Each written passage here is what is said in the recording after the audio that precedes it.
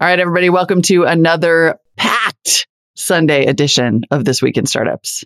First up, we do another edition of VC Sunday School. Molly's going to ask me about the difference between a top-tier VC and a second-tier VC, and we double-click on it and get into what happens in a board meeting. Do you discuss tactics, strategy, the plan, the mission, and what it means to be a great board member and investor in a startup?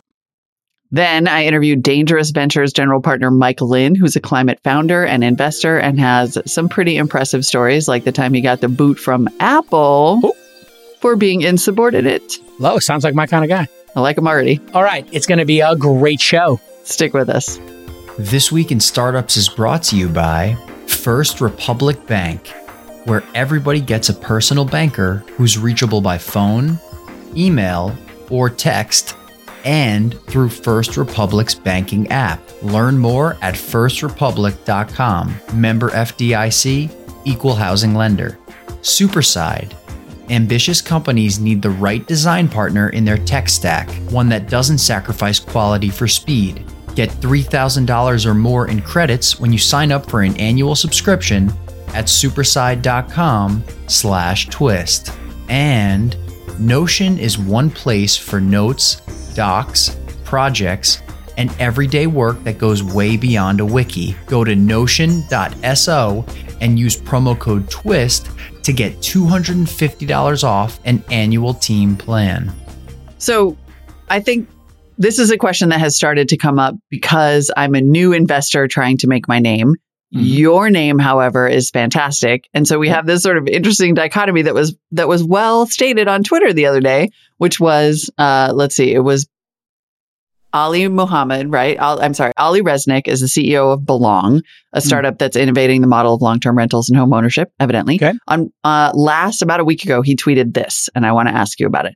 The difference between a top-tier VC and a second-tier VC is so massive that I'd go as far as saying that I'd choose to bootstrap if I couldn't raise from the good ones. And then when asked about the specific differences in the replies, here was his answer, which was a top-tier VC is at worst unhelpful and best improves the odds of success dramatically. A second-tier VC is at worst catastrophically invasive and at best unhelpful. Got it. So first of all, what is a top-tier VC versus a second-tier VC? Yes. How would you define that, Yeah. I would start with, who hurt you? Who hurt you? I mean, this is a subtweet, right? Resnick, it's a subtweet. This is how people back channel to their board. So it's the good board member on his board is now taking aside the second-tier VC on the board. Mm-hmm. All right.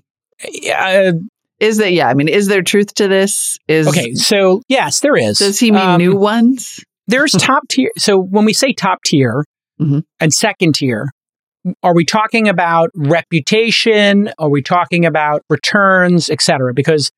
Or are we talking about the firm's reputation or the individual's reputation? So let's just look at that for a second.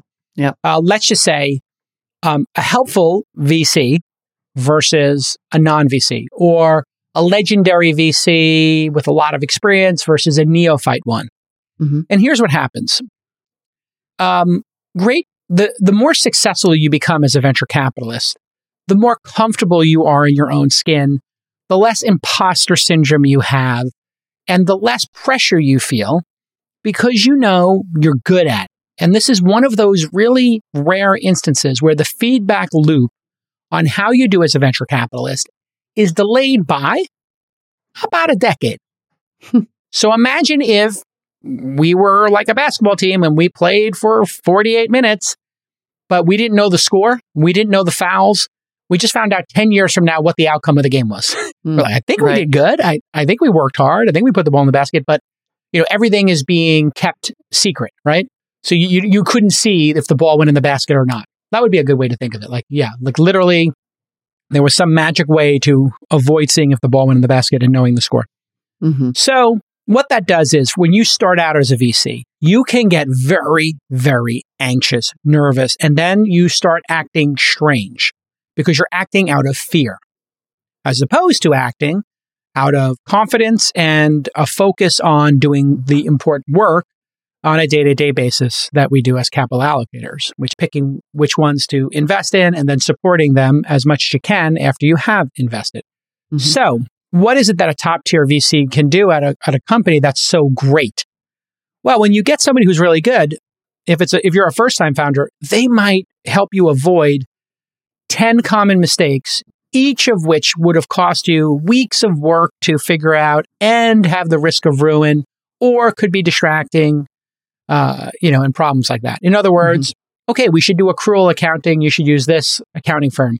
Okay, we need a world-class IP attorney. I know one. Or we need HR support. I have the great person for that. You want to do sales? I know somebody who sets up sales teams for SaaS. You should read this article. You should talk to this person. Would you like me to introduce you to somebody who's done it before? Mm-hmm. All of that can be transformative for a first-time founder. I see it up close and personal all the time where they're struggling because they're doing something for the first time, right? So the first time, you are, I'm sure a real estate broker, and the first transaction you go through, you can make a lot of mistakes. So having a mentor can be really helpful. So, pick whatever vets on a basketball team, the rookies, there's all kinds of advice you can give. Now, what can go wrong? Oh, my Lord. Mm-hmm. Well, if the VC is second guessing the founder, and the founder says, hey, here's our plan for the next year. And the VC is like, what about doing this? What about doing that? Can we get a research report on this? Can I get these statistics? And all of a sudden, some VC, and I hear this all the time when I'm on calls, the people who are the, seasoned individuals, they may ask one or two strategic questions per board meeting. Mm-hmm. And then you'll have somebody who jumps in the board meeting and they're just there to show how smart they are. And then they're asking all these requests of the management team that takes so much time. Yeah. And that can send This is the founders catastrophically invasive part that Ryan referred to. Yes. And I'm sorry, that Ali referred to. And the CEO of companies, it's generally accepted, serve at the behest of the boards. Now, sometimes a founder and their co-founders will control the board. So de facto, they're answering to a board which they control. But oftentimes, they're answering to a board that they have to build consensus on. And that's where governance is a good thing. And so what if that person is on the board creating these wild goose chases, wasting time, and generally making the founders and their management team jump through hoops? Mm-hmm. What I do, they present the plan. I say, great. Is there anything you're concerned about with this plan? Like, let's say we're doing planning for the year. Anything you're concerned about? Anything that we can be helpful with? And then maybe I'll look at the plan and say, I don't know, how many sales executives do you think you need to hit this plan? And what's your strategy for recruiting sales executives? I might ask a question just to hear their thought process, right? Yeah. But other people will ask for data and studies and this, and maybe we should do a group and and it really gets annoying real quick. It's very interesting because it seems like, I think on some level you can sort of take the top tier and second tier VC out of it. Like there's certainly what you're saying is that if you're new, you can get anxious and you want to do this because you're trying to prove yourself. Right. However, it seems to me that a lot of this is really about understanding what your role is in the ecosystem. Like your role is to support, but not like why are you trying to micromanage a business that isn't yours? Yeah, exactly. You're a shareholder in the business. You're there to make sure that the business is being run properly. The shareholder classes are being represented, but you're not there to run the company. So it would be like, Michael Jordan becomes a coach and he's on the bench and he's like, decides he's going to get in the game and set a pick. It's just not how it works. You're not in the game.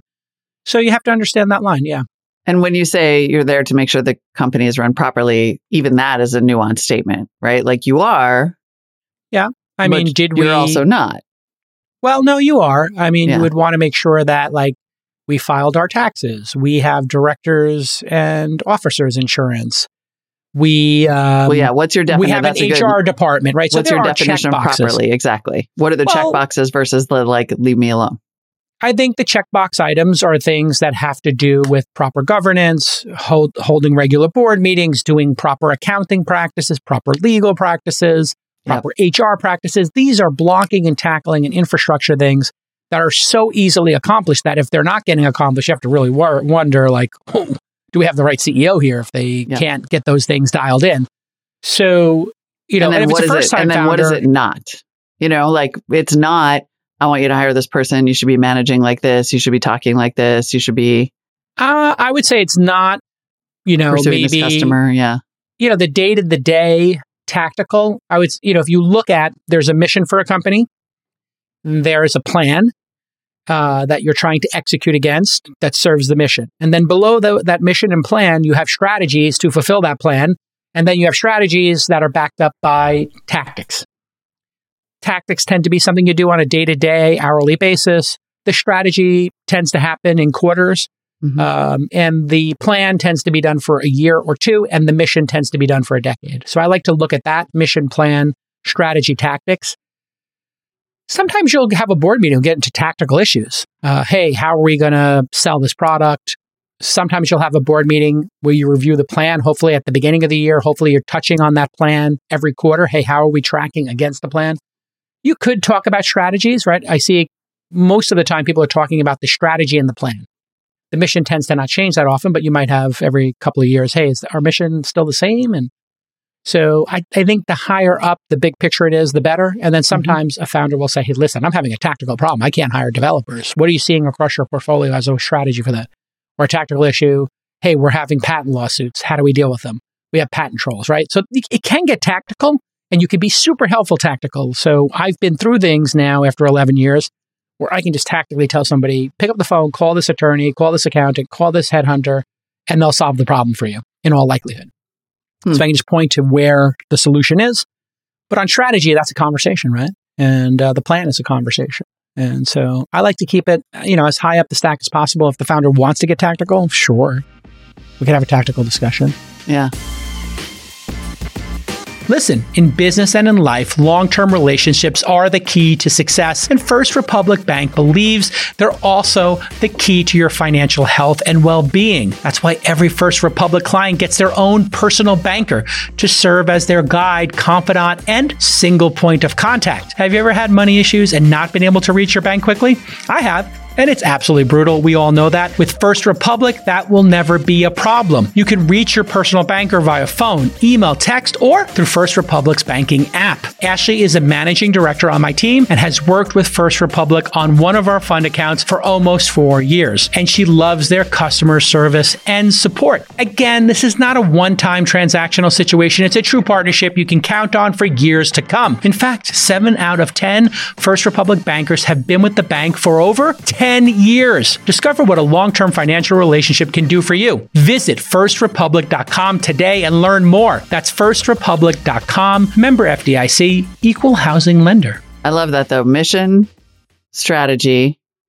Say those again. Mission, strategy. So you have the mission way up here. Yep. And then you have a plan that you create to fulfill that mission. Plan. After that, you have the strategy. And that you're going to deploy, and then tactics. Write that down, everybody. Yeah. Well, look, a tactic might be if we were building a content site, there might be tactical things like social media and SEO, right? And you can hire an SEO specialist, you can hire a social media specialist, a content creator. Then the strategy might be, okay, our strategy is we want to raise our profile with this group of people. Yep. And then the tactic might be, okay, we're going to do blog post, SEO, a podcast, content marketing, paid marketing. Those are all the tactics to fulfill that strategy. We want to raise awareness because we sell into, we're selling into banks. So we need to raise our profile with banks. We need a content marketing strategy and a paid strategy. And then the details are there. So sometimes they'll actually use a board meeting to present the strategy of their go-to market, right? And then the plan is always there, right? So sometimes people will, if they're doing 6 board meetings a year, have the plan come up every board meeting. Here's we're tracking against plan. Here's our, org chart. Here's the positions we're hiring.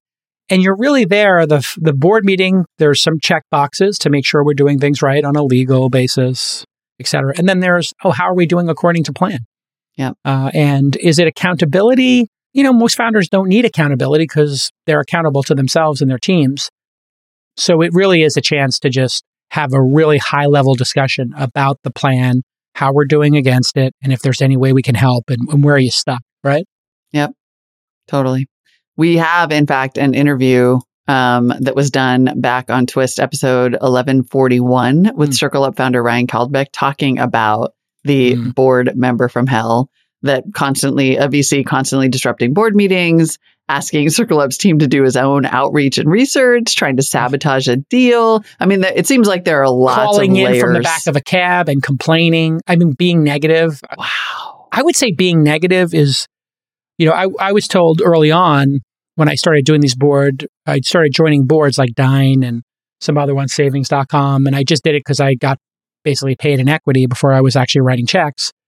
And they told me that my enthusiasm and my energy and my positivity was my superpower in the board meetings. Because you'd have some people who were just constant like Eeyores, like from Winnie the Pooh, and oh my God, we're never going to get this done or whatever. And I was a founder. I was like, oh my God, we could totally do this. We're going to do this and this and this, and we could get this done. So I think enthusiasm and being a steady hand is the thing I've tried to at this age and my role in the industry. I try to be calm, optimistic, and really helpful, right? And keep the team motivated, right? So, even when things are going wrong, that's where you really need your VC to even get more calm. So when I worked on an ambulance, and I would watch these when I was a volunteer at Bravo in Bay Ridge, Brooklyn. I would watch the people who were EMTs and paramedics work, and I was amazed at how calm they were when everybody around them was screaming because somebody was bleeding or having an asthma attack and they couldn't get oxygen, or they were choking, or they were having a heart attack. And that ability to come in and become more calm in the eye of the storm is something that I have really worked on in my career. So when things are really challenging, I get into a very Zen state of, okay, what's the plan? Let's assess the situation and let's work it out, right? I think that's really important in a board member. Yeah. Because if you're having a hard time as the founder and the building's on fire, and then somebody's like, oh my God, the building's on fire. Who set the fire? And you're freaking out. It's like, okay, the building's on fire. Panic. How many people are in the, don't panic. Right. How many people are in the building? Where are they? How do we get them out safely? Has anybody called the fire department? Where's the fire extinguisher? Let's go through this list and figure out how to save some lives here if the building is on fire, and how to put the fire out and get everybody to safety. So there's like some process there that like pilots or EMTs have to go through, right? To deal with challenging situations. And this is somewhat self-interested, but I like to think that my personality and style would lend, like, it doesn't, I don't think you have to be a super experienced VC not to be a lunatic who's up in someone's business unnecessarily, who panics, right? So like, maybe what he really means by top tier VC is not, because I'm sure you could probably find somebody from Andreessen or Sequoia or something who panics and is up in your business. And you could probably find somebody from a smaller firm or who's new at it who doesn't. I would say those firms are so good at what they do that they know how to hire for what I've described and, in terms of what's good or whatever. So I do think that they have seen in those places that they mentor their partners to be good at this, and they mentor them by showing them. So when I go to board meetings, I always bring a managing director with me. So Jackie and Ashley join me, and you will start joining me as well. Sometimes I've had Presh or Maureen or Kelly join me, and I'll ask the founder, hey, can one of my up and coming folks sit in on the board meeting? They're just going to listen so they can see how I behave in a board. I can sort of teach them these things. And so there is a contingent of people who, because they write the checks, see themselves as super important, maybe more important than they are. And maybe they have an outsized view of themselves and their ability. You have to come to this job, this vocation, with the understanding that you're not a player anymore. You're not on the field, and that you're here to support those people who are. And if you come to it with that intentionality of just how supportive can I be? How can I help them avoid mistakes? How can I help them stay focused? How can I help them with things that are scary or challenging? You just want to be as supportive as possible and not be a lunatic like this person was, the Circle Up founder talked about. But some of these people get high on their own supply, right? And I think because I was a journalist first and an entrepreneur myself, I just never thought like I knew better than the founder who was in the cockpit, right? If you're in the cockpit and you're flying the plane, like, you understand how this plane flies probably better than me, who's sitting in the first row, as a board member. I tend to defer to the founder, and it's their company. They have to make these decisions, and just try to be as supportive as possible and not be distracting. The distracting thing is really, really brutal. Okay. So you have an amazing guest today. Let's talk about who's going to be on the program today. Yeah, I'm very excited for another Sunday edition of This Week in Climate Startups. Next up is an interview I did with Mike Lin, who is a general partner at Dangerous Ventures, which is a small fund now getting bigger, focused on climate solutions. A lot of focus on adaptation and resilience here, which is interesting. He describes it as a Dunkirk strategy for approaching climate tech, almost like a managed retreat in terms of adaptation and resilience. But what's interesting is that Mike is a serial climate founder, and he's had a couple of successful exits in the past. He worked at Makani, which is basically airplane-based wind kites. Wind farms. Makani was sold to Google. And he has another one called Phoenix. He also has some amazing stories about how he ended up being a founder. For example, he was fired from Apple's climate team for insubordination. Oh, wow. And it led him to become a climate entrepreneur. So that is coming up after the break. It's a really good interview. Stick with us. Are you having design problems? Well, you need to check out Superside. Superside is a great alternative to old school expensive agencies and messy talent marketplaces. They help you get quality design at scale. Superside has created an entirely new category, which they call CAS, C-A-A-S, internally. That's right, creative as a service. By subscribing to Superside, you'll get a dedicated design team built specifically for you and access to a platform that makes it easy for you to request designs and have them delivered quickly. They are a fully managed service and completely hassle-free. They work with brands like Amazon, Salesforce, and Shopify. You've heard of them before? I mean, these are incredible brands, as well as tons of fast-growing startups. Superside only hires the top 1% of designers from around the world, and they make sure your team has a full range of capabilities, from ad creatives and landing pages, super important, to motion designers and custom illustrations, beautiful, and even memes, my favorite. So here's your call to action. Go to superside.com/twist and get 3,000 or more in credits when you sign up for your annual subscription. This is a Twist exclusive and valid only for the next 3 months. I want you to go to superside.com/twist. That's superside.com/twist to get $3,000 in credits when you sign up for that annual plan. Welcome to another episode this week in climate startups. I'm super excited to talk to Mike Lin, who is a serial entrepreneur in the clean tech space and also investor. So that's super great, because so far I've mostly talked to clean tech investors or climate tech investors, and you have both ends of the spectrum. So I think we're going to have a great conversation today. Welcome, Mike. Thank you so much. It's great to be here. So let's start with the startup side, the part where you have actually built and exited climate tech startups, because I feel like that is super inspiring, because I keep joking that there's like 3 climate tech investors for every 1 startup. You've done it. You can give, future founders a little bit of a sense of the travails, the pitfalls, the successes. Let's go through them, I guess, one at a time. Tell us about Makani, which was clean energy and acquired by Google.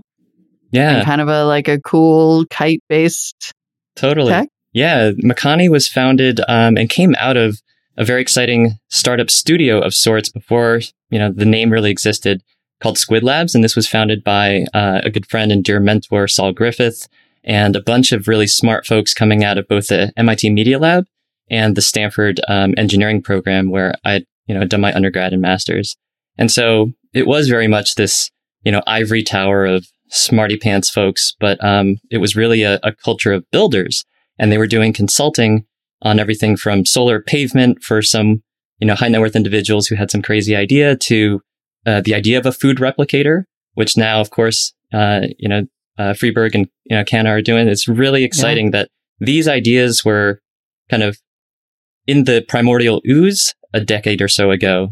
And as kiteboarders and avid, kind of water sports folks, they were out there playing in the water and realized, why can't we just harness the high altitude wind? Why do we have to just, play around with small wind turbines just a few meters off the ground?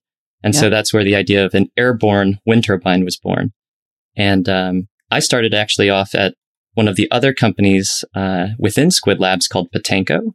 And this was a human power generator concept using muscle power to produce electricity, but for applications in the developing world. And so this guy by the name of Nicholas Negroponte at the Media Lab started this nonprofit called the One Laptop Per Child Initiative.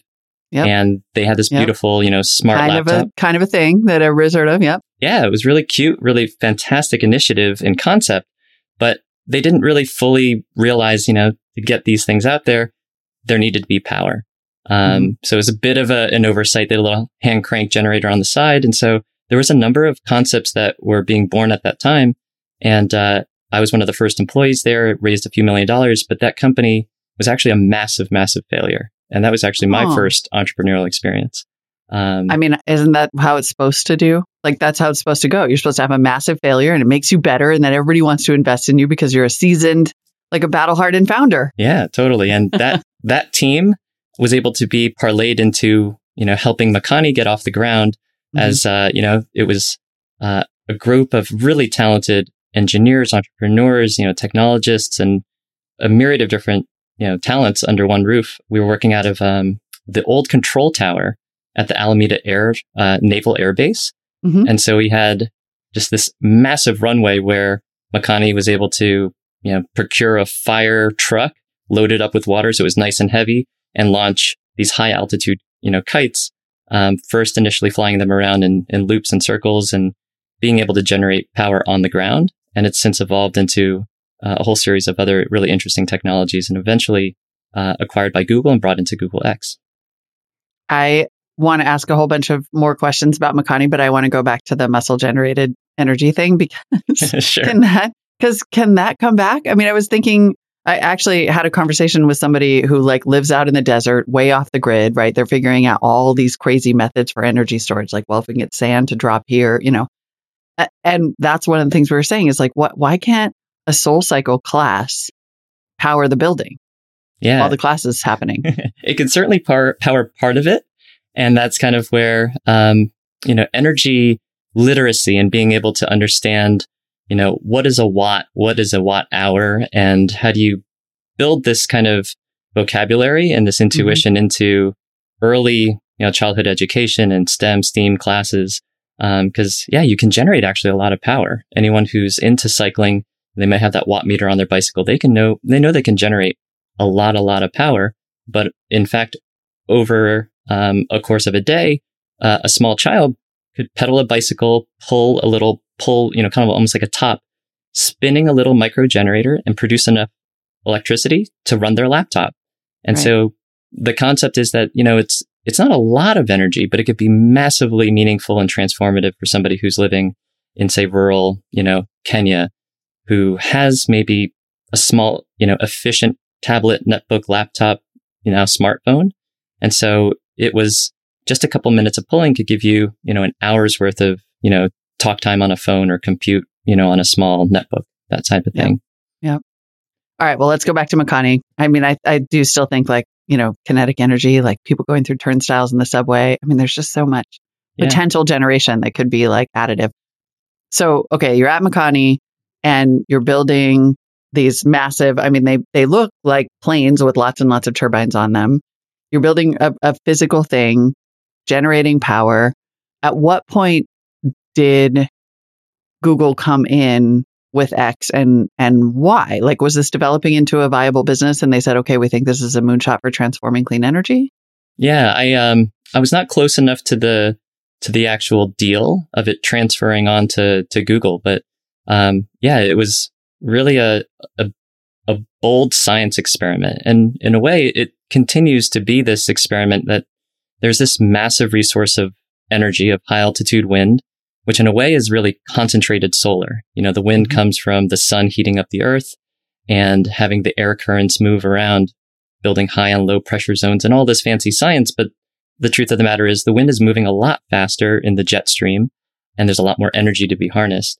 And so it was a series of colossal and amazing failures. There's a brilliant documentary of sorts that if anyone's interested, it's worth a watch. It's called Pulling Power from the Sky, the story of Makani. So that's Awesome. that's on YouTube, where you can see the actual progress. What was really exciting about Makani was not only the science and the technology, but the attitude that, well, we can really try and do something transformative. And who knows, it still might be another decade or so before it's really commercially viable. But, it's lived within Google and Google X for a number of years. And it's my understanding that it's now transitioned onwards out of Google to, I believe, Shell, which will hopefully take it to the next level. I mean, Makani, I do think did become, particularly I think because of that X acquisition and X saying like, this is the kind of moonshot we need. I mean, I have been hearing about that company for years. It really did become a little bit of a standard setter in terms of that sort of outside of the box thinking about energy. Absolutely. Yeah. And I think it was dreaming really big. And even if the company, wasn't really a commercial success yet, and I think really the operative word is yet, right. It may be, in fact, a 20-year journey. If we look at solar and how the very first solar panels were just outrageously expensive. And the only reason they really came into fruition now on so many rooftops is because of decades of refinement and new chemistries and new science and manufacturing and scale that it's reasonable. So even a 10-year project is maybe not the right timescale to think about, bringing something as kind of bold as that idea into the market. You kind of need to think about even larger geological almost timescales. Yeah, which we will totally talk about when we get to discussing investing in climate tech solutions and that specific barrier, among others. Startups need a central hub to store information and collaborate on work more than ever because we're all working remote across different time zones. People are making their own schedules. It's a different world, folks. We all know that. When we went fully remote in March of 2020, Notion became our internal knowledge bank. And we added another 10 people to our organization. And every time they came, we had the same experience. They would ask us a question. They would get a Notion link. Then they would say, oh, I have another question. Oh, we didn't write that down. We would add it to the Notion page. They say, oh, do you have a checklist? I love checklists, right? Well, go to thisweekinstartups.com/checklist and check out the 100-point founder checklist that's all hosted on Notion that you can copy and then run through the checklist yourself on Notion. Every team from engineering to sales can work together seamlessly. And they have 500 integrated apps, including Google and Slack. Hundreds of thousands of teams worldwide are already delighting their employees with Notion. And really, the employees drive this. Once you give them Notion, they're happier, they're calmer, they're more focused. It just makes you ridiculously productive. And the product is always improving. So go to notion.so and use the promo code TWIST to get $250 off their annual team plan. I use this product literally not every day. I use it, I would say, every hour of every day. You can experience just how amazing Notion.so is. I mean, I know this sounds like a personal endorsement. It kind of is. I love the product. So go to Notion.so, use the promo code TWIST during checkout, get the $250 off your annual plan, and then see the magic. Let me know how it works out for you. I'm sure you're going to love it. All right. So one transformation down. Then you moved on to Phoenix, a company called Phoenix. That was the renewable energy and fintech startup. And again, I just really want to explore these companies that have sort of laid the groundwork for what is hopefully this upcoming generation of people who are exploring these solutions. For sure. Yeah. So Phoenix was, in many ways, rising literally from the ashes of my first startup experience called Potenco. Knowing that... Colossal failure, I remember, yeah. Colossal. It was a big smoking crater in the ground. Had raised several $1 million of venture capital from prominent, angel investors, really, who wrote massive checks. It didn't go to really traditional finance because it was bringing power to people in the most low income, emerging economies like, Bangladesh, Uganda. This is where we were trying to bring this laptop into the world. And, pardon the kind of twists and turns, but the notion was that Potenco failed because its business model was actually terrible. Mm-hmm. It was hitched to this one laptop per child initiative, a nonprofit that was very well intentioned. It had massive, donors and backers handing out laptops for free to the world's kids. And the notion was that, okay, this is an education initiative. We're going to educate, billions of kids around the planet when they don't have, schoolhouses and teachers and books. The internet and mesh networking and this clever little device would actually just change their lives. Yeah. Great concept, but in fact, nobody there was asking for it. This was somebody in an ivory tower kind of saying, hey, I've got this technology. I've got a hammer looking for nails. And what we found on the ground as we were doing this user research, and, I kind of came from the Stanford Design School with a design thinking approach. Looking and observing and talking with folks, we realized billions of people around the world are living at the base of the pyramid, but they're solving their own problems with their own solutions. And they were using $10, $15 Nokia kind of candy bar phones that were, really garbage to us at that time, Mhm. but they were using it to do really innovative things like call a buddy and say, hey, what's the price of coffee that you're getting at this market versus that market? Or, what fish do they have coming into this, this trading post or that port? And so actually the aha was people don't need laptops. They're not asking for these. They're actually using cell phones. And so we built Phoenix after Potenco failed because that company relied on the success of the laptops to sell human power generators. We realized the need was actually people want cell phones. They're actually buying them with their own hard-earned money. It wasn't some charity handing out cell phones, or in this case, laptops. They were finding these, buying them, and multi-billion-dollar telecoms were entering into these markets, Kenya, Uganda, Tanzania, Bangladesh, to install like 3G, now 4G, soon 5G networks, where people only earn like a couple dollars a day. It's really super surprising. And that there's in fact a fortune to be made at the base of the pyramid where you can help people do well while doing good. And so they were using these tiny little cell phones as tools initially for business. So just in the same way, technology adoption, the first, computers were massive and they were used by businesses, the first fax machines and then laptops and now cell phones. It was business people that adopted them. Yep. So not surprisingly, folks in Africa were buying cell phones, but they had no way of charging them. The same problem with the laptop. And so we observed these entrepreneurs who would dig a car battery out of an old broken down truck and then charge it up somehow at like the local community center where there was a generator or power, haul it back to their village, and then open up a little micro power company charging 25 cents to charge up somebody's cell phone. Wow. It was like super inspiring and entrepreneurial. And that was the spark for Phoenix. The notion was that this is helping people rise out of poverty. It's rising from the ashes of this previous startup. And it's about rebirth and renewal, that mythical Phoenix, the Firebird, exists across lots of cultures from, ancient Mesopotamia to China to Africa. It was just this beautiful story about rebirth and renewal. So as a renewable energy company, we actually started by talking to people, observing what they were doing, solving their own needs, and could we give them a better solution? And that was, in a way, a better car battery.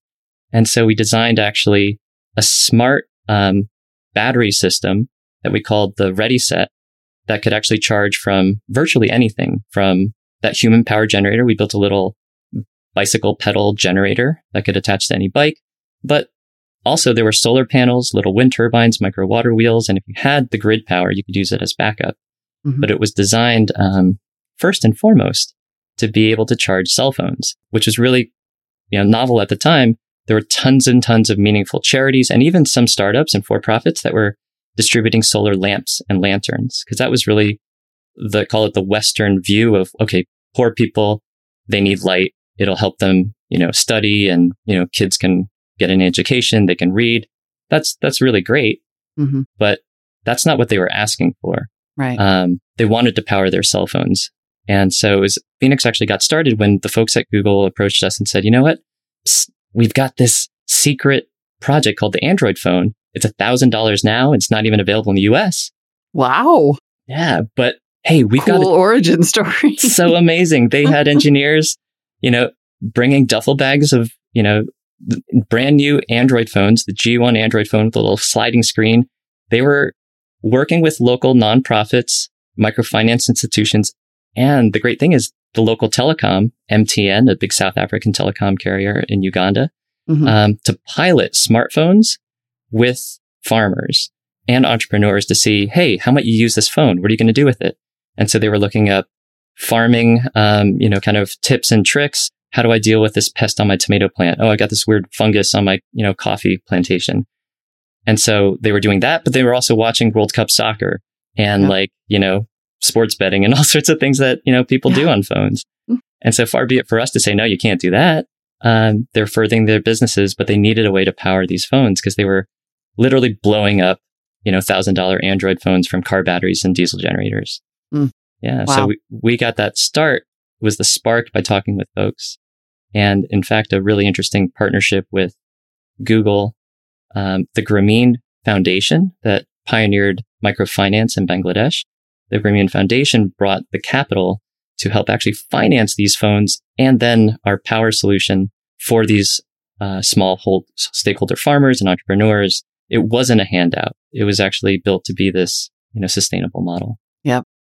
And so you were the founder and CEO of that, and it was acquired. That was your second exit, right? Acquired by NG Group. And then this is where we get to a story that I am dying to hear, which is the part where you go to Apple to work on the climate team there, and you get yourself fired for insubordination. In fact, are you allowed to talk about this? Are the Apple guys going to show up at the door like that? Yeah, this was now actually a decade plus ago. And in fact, it was before Makani and Potenco and Squid Labs and all that. Oh, it was? Okay. So, yeah. So this was like origin story. For sure. Yeah. It kind of was the shove out of the nest that I think I actually needed. So I had studied product design and mechanical engineering at Stanford and the D School.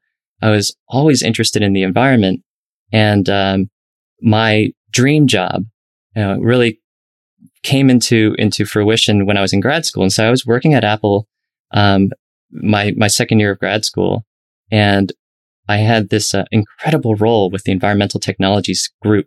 It was a super small team at the time, just 4 people. I was really the 4th member, and I was tasked with really helping the company define its climate change and mitigation strategy. And I'm like, oh my gosh, I'm a newly minted grad. I can't wait to dig my kind of teeth into this. Mm-hmm. And I thought, what better than to email Al Gore? So he had just spoken at Stanford, giving his Inconvenient Truth presentation that eventually turned into a film. Right. And now here he is with his like Apple laptop with the glowing white, logo. And he's like saying all this incredible stuff. We need to involve him if we are going to build this, world changing strategy. And who better than Apple to lead the charge and be really, kind of a thought leader in this space. Mm-hmm. And so it was literally the first day after I, got my newly minted diploma. I walk into, the Apple headquarters in Cupertino, and I get told, don't back up anything. Don't touch your laptop. You need to come to my office. It rolls downhill and you're at the bottom of that hill. And I'm like, what? And you were the bottom of the hill because you had emailed Al Gore? As it turns out, it is a big no-no to go over your boss's head, your boss's boss's head, go over Steve Jobs' head, to go to Al Gore, who sits on the board of directors of Apple. Wow. And so I was fired for insubordination and circumventing the management chain. And I was a nobody at the time. In fact, I was, as common practices in Silicon Valley, like when you're brand new, you actually get hired on as a contractor. I had a badge and an Apple email address, but it had, a little designation saying, oh, well, you're kind of a second-class citizen. You're a contractor. Right. And so super easy for them to say, we're going to squash this bug and just get rid of this problem. Don't worry, Steve. Don't worry, all these, VPs and executives. This troublemaker is no longer a problem. And so I learned really the hard way how big corporate America works. And I was always taught, move fast, break things, mm-hmm. Hustle. Yeah, right? I mean, it's like the entire founder culture is like hustle and push boundaries and. Totally. Yeah. Wow. Kind of ask for forgiveness, not for permission. And in this case, I got whacked really hard. But that's actually how I kind of learned that the startup ecosystem rewards that kind of activity, that behavior, but maybe corporate America a little bit less so. And so actually that's how I found, the Squid Labs folks. Got it. So I mean, that's a very profound lesson. And I wonder how you have used it going forward to think about who is actually going to solve the climate crisis. Because, when I started doing this reporting at Marketplace Tech, we did this whole week in the Valley where we just knocked on doors of the big tech companies and the big venture capital firms. And we said, hey, you're all the people who told us you were going to change the world. Why haven't you fixed this yet? Or what are you doing to try to fix it? And it was kind of astonishing how incremental it was, how risk averse it was. And it sounds like you had a similar experience where you're like, Apple, for a million reasons, not including just stupid hierarchy, will not be a leader here. I have to start my own company. I wonder how that ethos has evolved and continues to drive you right now. Totally. I think that, the future lies with those people who have those big ideas. Mm-hmm. And all too often, companies that are very successful are more often than not looking to preserve what they have, and not necessarily stick their necks out. No one really ever got rewarded for, I think, especially in corporate environments, doing something that was really, really bold. You kind of, it oftentimes attracts the type of person who wants to just kind of keep their head down. And especially at Apple, where the culture was, you didn't want to be cornered in a elevator with Steve Jobs. He would ask you, what's your name? What do you do? Like, this was a really caustic and toxic culture. And I came to learn that Apple was not the think different, the kind of the bold and creative company that I think most consumers think of it as. And that's not to say that Apple isn't a great company and make great products, but not necessarily the right cultural fit for a lot of people. Yeah. So I think the notion is that, the next generation of entrepreneurs and startups will definitely be those that are bringing ideas, into fruition. And then hopefully it's through acquisitions or through IPO that they'll be able to gain, kind of the capital, the resources, have that balance sheet behind them to make their ideas, truly world changing and at scale. So from being luckily booted from Apple, because who knows how your dreams would have been crushed on the inside, you become a serial founder and now you're an investor. Tell me what your investing thesis is. Tell me what you're doing as an investor. You have an existing micro fund called Dangerous Ventures. And then pulling back the curtain, you emailed me and basically were like, I want to start, what do you call it? A Dunkirk of climate solutions and adaptations and resilience fund. So tell me what you're doing and what your ambition is. Yeah. So Dangerous Ventures. And I really have to credit you, Molly, for all of your amazing work and reporting that helped, inform a lot of this thinking, which is that, the name Dangerous comes from, we're here to solve the world's most pressing and dangerous problems through, venture capital and really supporting this next generation of entrepreneurs. And, sadly, we are not doing enough fast enough. And hopefully there are many, many more funds at the early stage and throughout the whole, value chain and ecosystem to support hopefully more and more entrepreneurs. And that, in my experience as an entrepreneur, I just found that there weren't enough climate, kind of investors. And fortunately, as you said, there's now more and more folks piling on, and we will hopefully see, a million flowers bloom as a result. And surely there will be some failures, but that's okay and to be expected. And that the premise is that not only do we need to invest in big, ideas like Makani, but also small ones and medium ones and everything in between. That not all necessarily will be a good fit for venture investors, but ideally, there's this opportunity to, fund these ideas that are going to, get traction and then go to scale.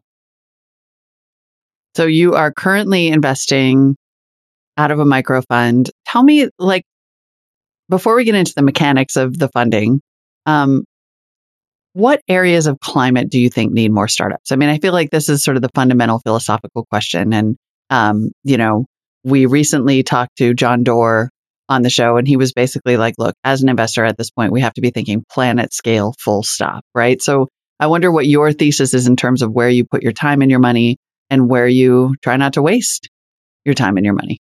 Yeah, I think that the Dunkirk kind of analogy of, Will you explain that for people who didn't see the movie? Yeah, I'm read history. I'm by no means a historian or expert, but my understanding is that, when the chips are kind of stacked against you, you do need to regroup, retreat. And this was a massive evacuation effort during World War II, where, literally every tiny boat that was available, folks pitched in to rescue these troops that were stranded, in Europe, such that they could fight another day. Yeah. And I think that this is kind of where climate solutions, adaptation, resilience, mitigation, these are all components to surviving and hopefully thriving in an ever-changing planet. And so I think, an example of one company that we've invested in is called Fion Technologies. Mm-hmm. And so this is a brilliant entrepreneur, Suds, who is just so hardworking, really scrappy entrepreneur who has a company that is looking at wildfire detection and prediction such that both firefighters and limited resources can be deployed to save people and property, but also that insurance companies can hopefully re-engage in areas where they had otherwise just altogether given up. Because, you can't just do that. There are still people, lives, homes, businesses that are in these fire-prone areas. What are they going to do? We're not just going to give up on them. We can't just abandon them. So I think that, to John Doerr's point, especially for a person as prominent and, as influential as he, who commands so much capital, should be focusing on these world, scale kind of solutions. Mm-hmm. And for those, investors such as myself at the micro kind of early stage side to invest in other ideas that hopefully can grow to scale, who can deliver venture returns, but at the same time might focus on a niche or an area that is also going to be incredibly meaningful, particularly to the lives of people. So not to ignore, what that means for the individual person. Yep. And and I like that you brought up that you're investing in adaptation and resilience and mitigation, right? Because those are, for people who are not familiar, sort of, there are two sides of this now. There's the part where we want to slow warming and we ideally want to stay below that 1.5 degree climb. Hope springs eternal at this point. Thanks for nothing, COP26. But also that there is a degree of change that is built in, and there is going to be increasingly extreme weather. There are going to be parts of the country and the world that are uninhabitable, and that we are going to have to figure out how to adapt and create resilient systems to survive the change that's already baked in. And I feel like this is clearly a company that's sort of in that category, making ourselves more resilient to this new reality.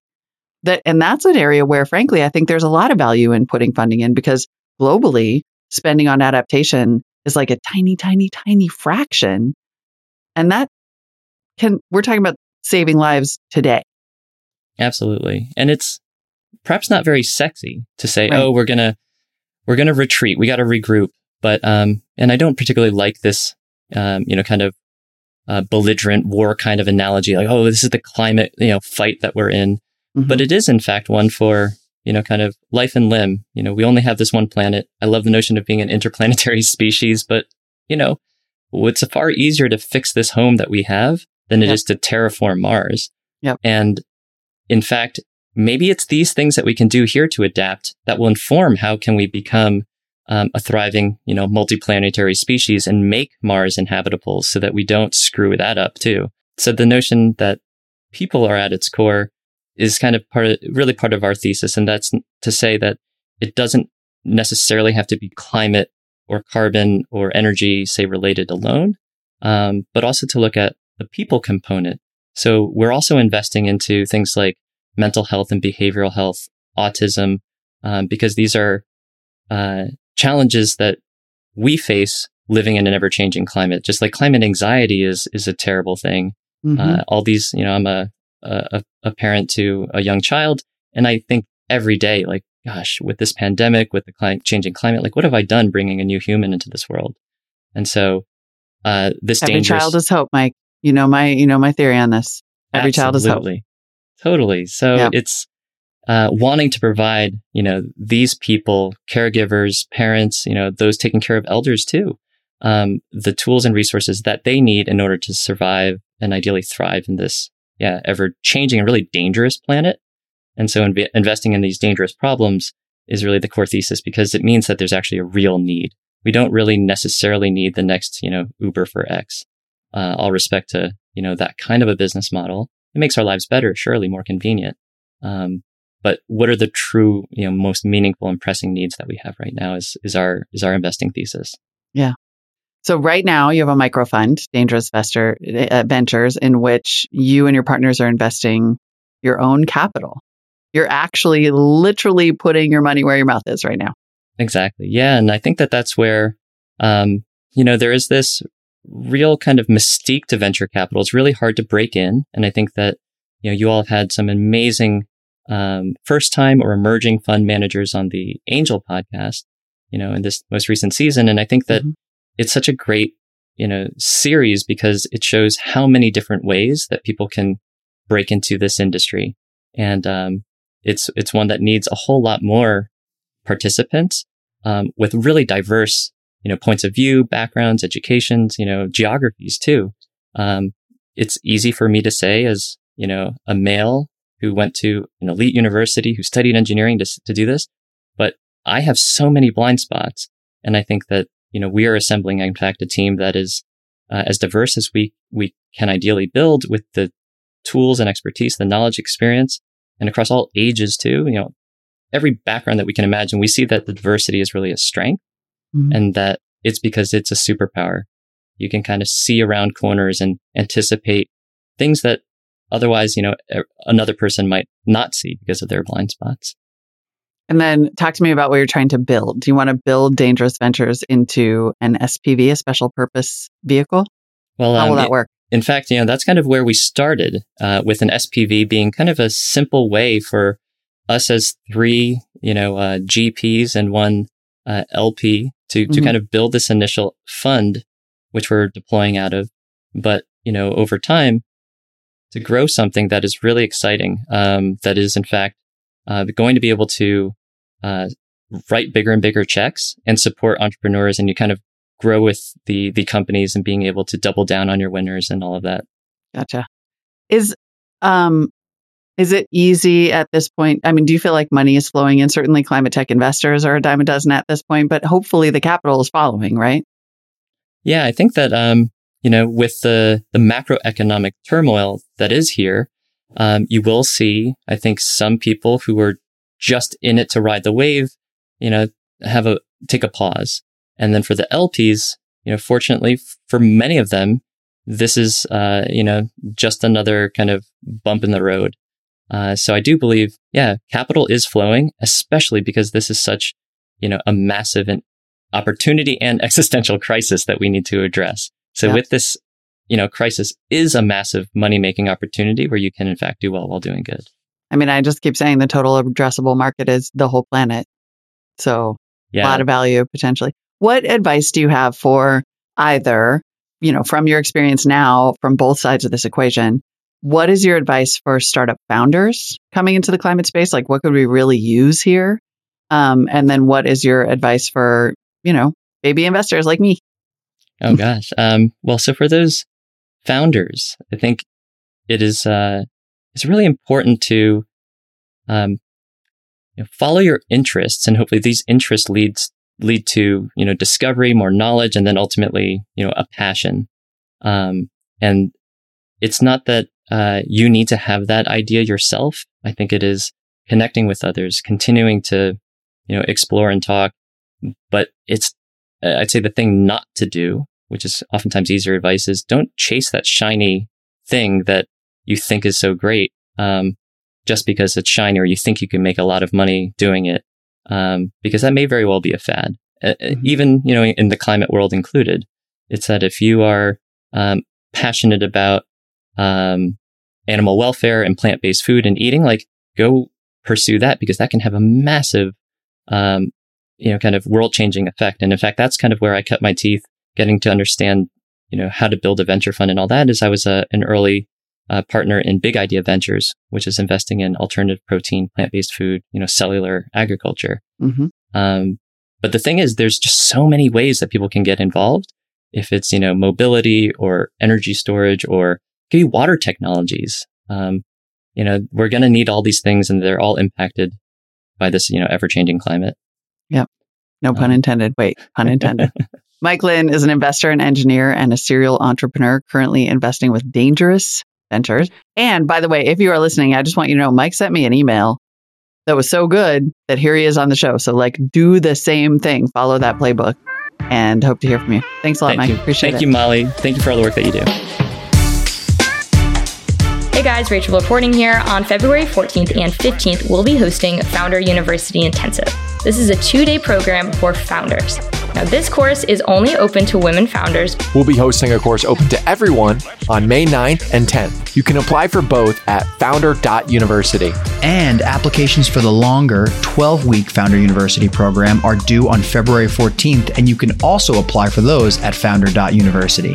Follow Jason and Molly on Twitter @Jason and @MollyWood. If you're not a boomer and prefer TikTok, search for This Week in Startups to find the fan account @this_week_in_startups. And our official account @TWI Startups.